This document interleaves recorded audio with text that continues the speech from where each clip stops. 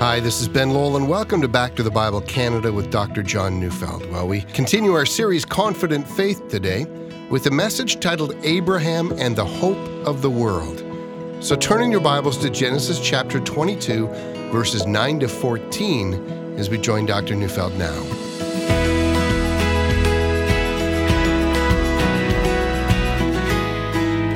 Let's be clear. Child sacrifice is horrifying. Several years ago, the nation of Uganda made the news as it was reported that hundreds of Ugandan children were kidnapped and murdered as a part of a thriving human sacrifice business involving witch doctors. Are you shocked? Well, I certainly am. I mean, how can it be that a practice relegated to a dark chapter in the past is still, even while in a small fashion, but it's still alive and well in the 21st century? This brutal business still has not gone away? Now, the Bible is plain about this matter. Leviticus 18, verse 21, "You shall not give any of your children to offer them to Moloch, and so profane the name of your God. I am the Lord."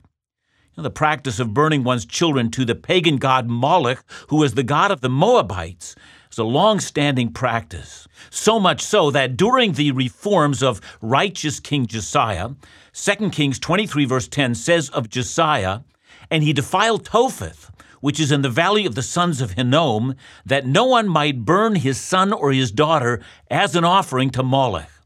The valley of Hinnom was just outside of Jerusalem, and so we might ask, how did child sacrifice get there? Well, that's because the practice had become established in some circles. Earlier, recorded in 2 Kings 3, verse 27, describes a horrible matter regarding the Moabites. It says Israel and Judah were fighting against Moab, and then 2 Kings chapter 3, verses 26 and 27 says, "When the king of Moab saw that the battle was going against him, he took with him 700 swordsmen to break through opposite the king of Edom, but they could not. Then he took his oldest son, who was to reign in his place, and offered him for a burnt offering on the wall, and there came great wrath against Israel." Now, the wrath spoken of here seems to be that the act of child sacrifice so enraged the Moabites that they fought with a fury that won them the war. Again, such a matter only reinforced child sacrifice as an effective tool in battle. But the Bible records such incidents to show how perverse pagan religions can become. It serves as a warning that when one gives oneself to pagan gods, the depravity in the heart knows no end. Indeed, that's exactly what Israel had begun to do. The prophet Ezekiel, in describing why God destroyed Judah at the hands of the Babylonians, talks about how both Israel and Judah had profaned the house of God. And so I'm reading Ezekiel 23, verse 39. It reads, "For when they had slaughtered their children in sacrifice to their idols, on the same day they came into my sanctuary to profane it." It's hard to imagine how wicked the chosen people had become. Idolatry will do that. Every once in a while, I'll read about some person who's clearly psychologically disturbed, believing that God called him to kill his children.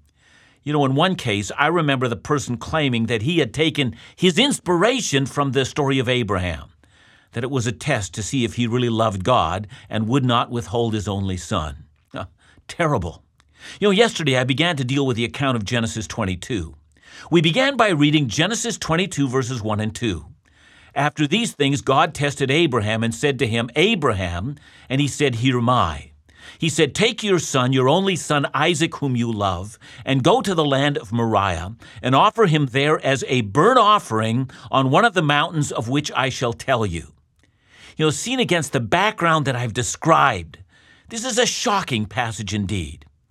Yesterday I spoke of Abraham's faith, in which he believed, if necessary, God would raise the lad from the dead. From that we learned some very valuable lessons about faith. But we had not yet dealt with the actual reasons why God would have commanded what seems to us such an awful thing. Indeed, just so that we get it, let me say ahead of time that the thing that we read about here in Genesis 22 is a non-repeatable event. That is, something very unique is done in Genesis 22, and if anyone at any time in the future believes that God is calling him or her to sacrifice a child, listen, God never asks that. Genesis 22 is unique. It's never to be repeated. Child sacrifice is abhorrent to God. He views such an act as sin. To sacrifice any human being to a god, never mind to the God of Israel, is an act of utter darkness. Well then, if that's the case, and if it is the case that the incidents recorded in Genesis 22 is a one-time event, never to be repeated, what then is the possible reason for it? If God is simply using this to test Abraham's faith, well, aren't there other ways of doing the same thing? Well, in order to answer that, let's pick up our story from Genesis 22, verse 9. Up to this point, Abraham and Isaac have gone together up to Mount Moriah, and Isaac wants to know, since we're sacrificing on this mountain, where is the sacrificial animal? And Abraham simply answers, God will provide a sacrifice. And so with that as a background, I'm reading Genesis 22, verses 9 to 14. When they came to the place of which God had told him, Abraham built the altar there and laid the wood in order and bound Isaac his son and laid him on the altar on top of the wood. Then Abraham reached out his hand and took the knife to slaughter his son. But the angel of the Lord called to him from heaven and said, Abraham, Abraham. And he said, Here I am. He said, Do not lay your hand on the boy or do anything to him, for now I know that you fear God, seeing that you have not withheld your son, your only son, from me. And Abraham lifted up his eyes and looked, and behold, behind him was a ram caught in the thicket by his horns. And Abraham went and took the ram and offered it up as a burnt offering instead of his son. So Abraham called the name of that place, The Lord will provide. As it is said to this day, On the mount of the Lord it shall be provided. So we notice that Isaac doesn't seem to resist his father. We also notice that the text says nothing about the feelings of either Abraham or of Isaac. Is Isaac terrified? Is Abraham weeping? Well, I assume so, but the Bible is not interested in that part of the story. What it does describe is that the altar is laid out in such a way as would be expected in an act of worship. The act is solemn. It's an act that is done unto God. Verse 9 says that Abraham bound Isaac to the altar.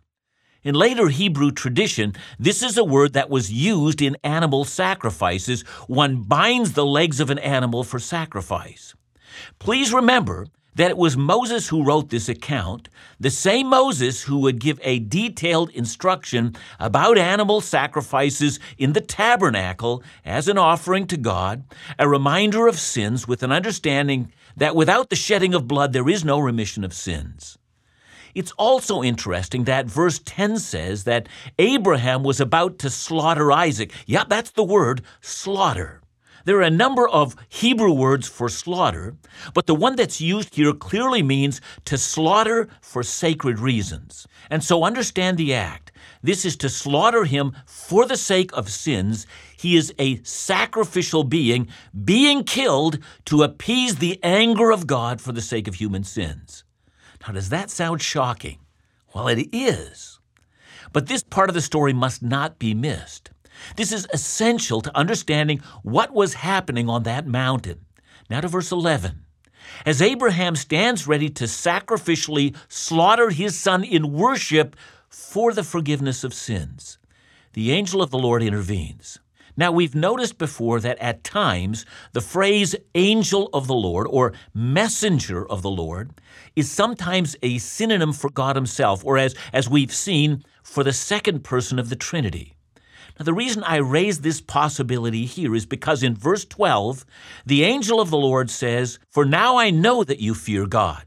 See, he doesn't say, now God knows that you fear him. He says, now I know, indicating that this messenger or angel of Yahweh is himself satisfied.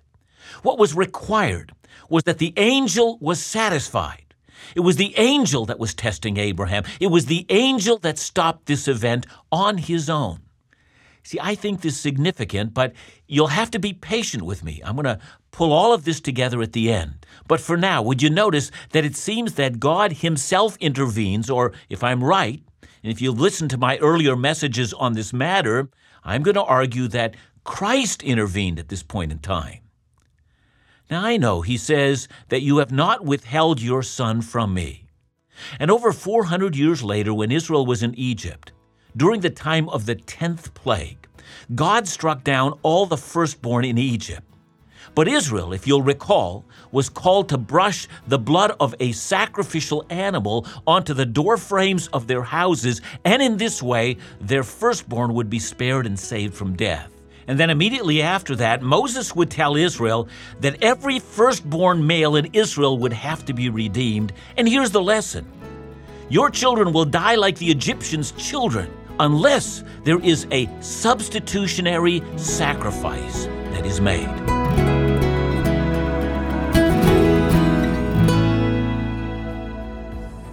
As we begin 2018, we want to thank all of those who support the ministries of Back to the Bible Canada as a Partner to Tell monthly partner. Your regular commitment allows for the essentials of ministry to take place, and we're so grateful.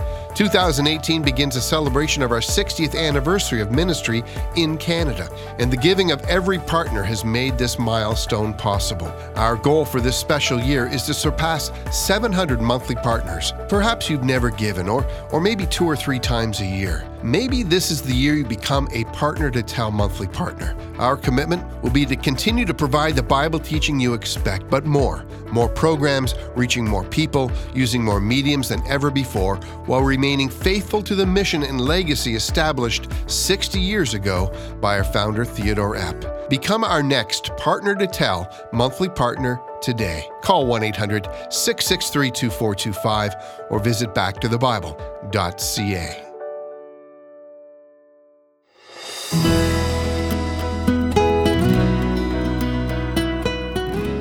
I want to return to the place where Abraham laid his son on the altar of sacrifice.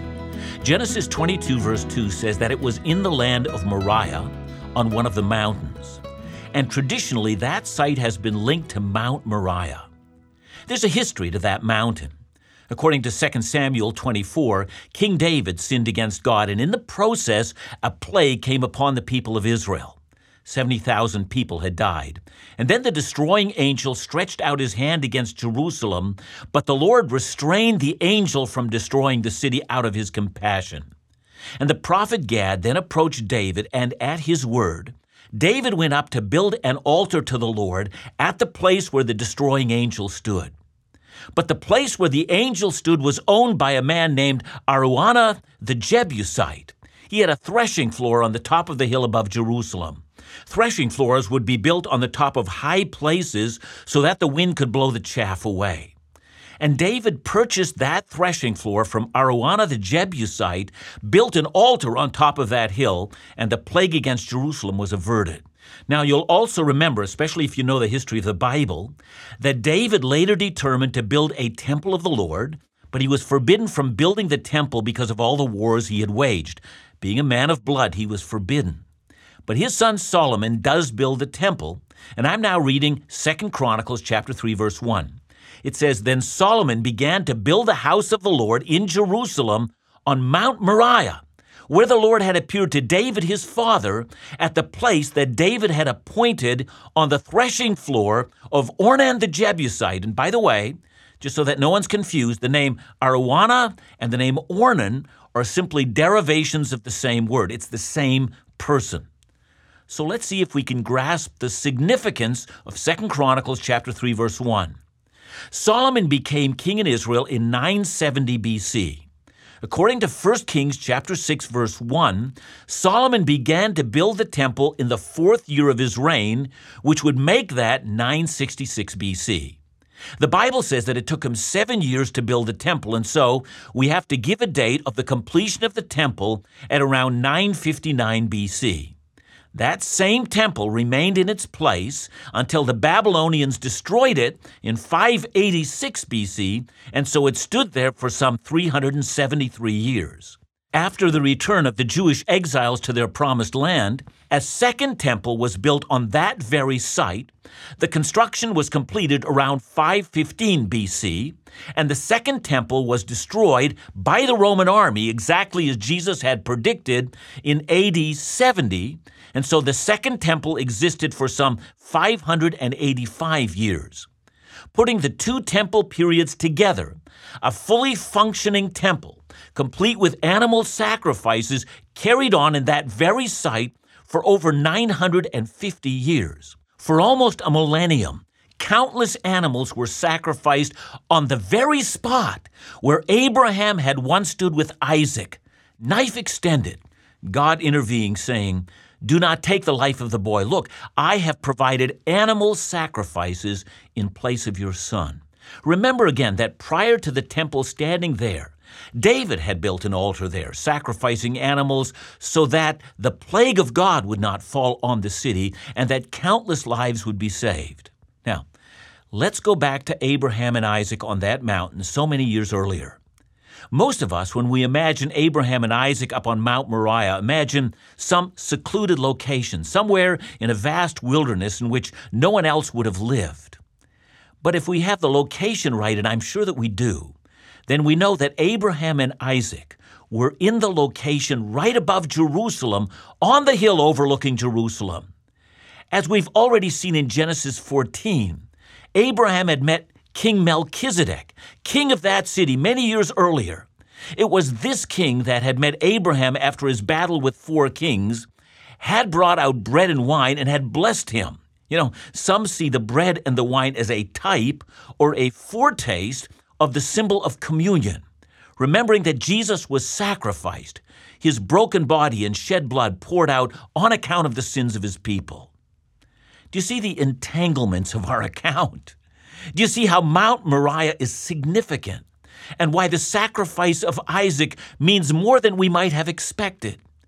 2,000 years after Abraham had stood with Isaac on that mountain, Jesus rode into Jerusalem, and it was there, on that mountain, that the temple stood, and where Jesus became the sacrificial lamb to be bound to the altar of a cross for the forgiveness of our sins. Furthermore, Jesus himself had said that the temple would be torn down, and it was. Since AD 70, the time of temple sacrifices has come to an end. And this signifies that no more sacrifices are required on Mount Moriah. For by his one sacrifice, Jesus has ended the need for sacrifice for all time. The book of Hebrews tells us why. I'm reading Hebrews 10:11-14. "And every priest stands daily at his service, offering repeatedly the same sacrifices that can never take away sins. But when Christ had offered for all time a single sacrifice for sins, he sat down at the right hand of God, waiting from that time until his enemy should be made a footstool for his feet. For by a single offering he has perfected for all time those who are being sanctified." Now let's see if we can tie everything that I've said together. Roughly 4,000 years ago, Abraham stood on Mount Moriah overlooking the city which had housed a very unique king. Above the city on that day, on an altar of worship, lay Abraham's only son Isaac, the child of promise, the child who had come into this world as a result of an impossible birth. God had promised that this child was the chosen seed that would break Satan's curse. And there he lay on the altar, awaiting a knife to be plunged into him. But God himself intervened and provided a ram. Many years later, and then year after year, thousands of rams and lambs and bulls and other cattle would be slaughtered on that very ground. We would always be reminded that sins needed to be atoned for. Blood needed to be shed so that the destroying angel, the messenger of God's wrath, might be satisfied. But no blood of a goat or a bull could ever satisfy the righteous anger of God for human rebellion and sin. That is, until 2,000 years after Abraham and Isaac stood on that place, the direct descendant of Abraham and Isaac came to that location. He was the chosen seed. He was born in a supernatural way. According to Hebrews 5, Jesus was a priest-king after the order of Melchizedek, king of Jerusalem. He came to that place as the last high priest who would offer himself as the ultimate sacrifice for human sin. Just like Isaac, he would not resist as he was bound to the altar. Interestingly enough, Abraham had believed that God would raise Isaac from the dead. But the greater Isaac, Jesus, the Son of Man and the Son of God, was raised from the dead. for God's promises cannot fail. Look again at verse 14 of Genesis 22. So Abraham called the name of that place, "The Lord will provide." As it is said to this day, "On the mount of the Lord it shall be provided." You know, the phrase, "the Lord will provide," is now often known to us as Jehovah Jireh, the Lord our provider.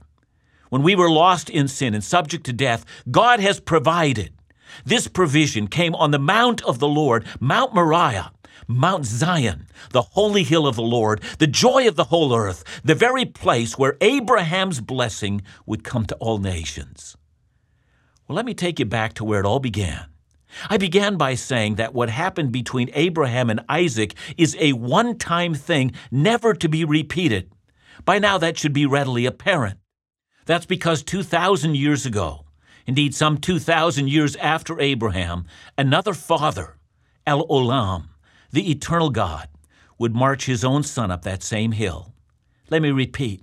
Like Isaac, this son would carry the wood of his own sacrifice to be slaughtered upon it. Like Isaac, this son of God would not offer up any resistance at all and simply allow himself to be bound at the place of the slaughter. And like Isaac, God too saved him from the power of death through his own resurrection. But unlike Isaac, this son would be the sacrificial lamb. He would be the sin bearer for the world. This son is the ram in the thicket. He is the one who allows all of us to go free. You know, if I'm right that the angel of the Lord was a pre-incarnate appearance of Christ, then the picture is altogether amazing. The one who came to announce that Isaac would go free is the very one who is the ram in the thicket, the Passover lamb, the spotless lamb, killed so that we might live. Never pass over the story of Genesis 22 without falling onto your knees and remembering Jesus. Thank him that he was sacrificed in your place.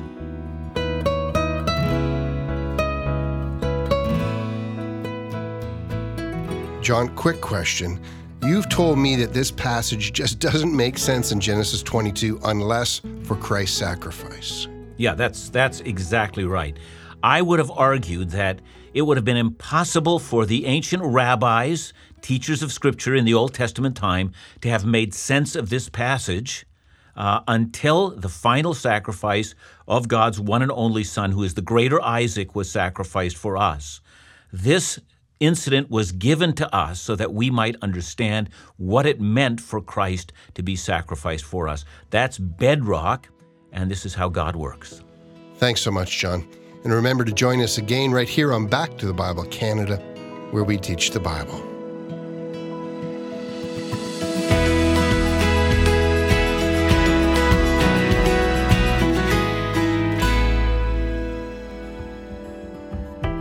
Celebrate 60 years of Back to the Bible Canada in 2018. 60 years of ministry that took place because of your prayers and support.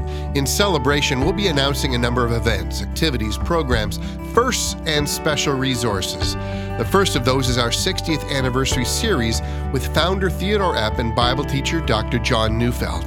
I know you'll be impacted by the sound teaching and inspired by the heart of Theodore Epp for this ministry and the ongoing faithfulness to his original mission and vision. And as our gift to begin the celebrations, we want to send you this very special 5-message series for free.